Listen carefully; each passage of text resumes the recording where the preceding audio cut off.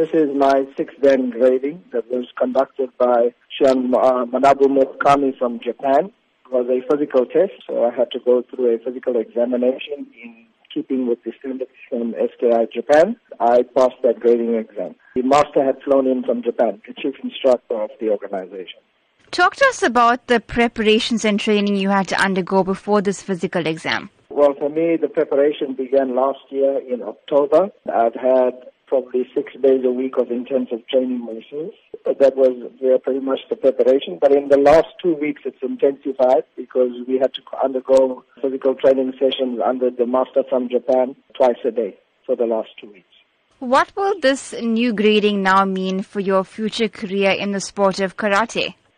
Well, basically, it's now given me a whole new outlook in terms of my ranking. I'm now regarded as a Chihan, which is master.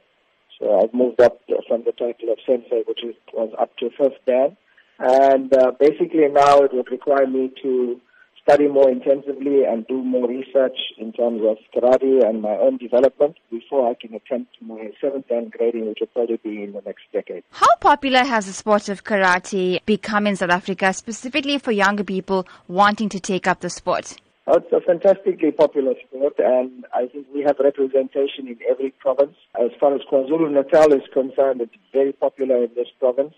Gauteng would probably have the most amount of karateka in the country, but we are a close second. Youngsters are more and more getting involved in karate, which I definitely encourage because it helps them to become better human beings.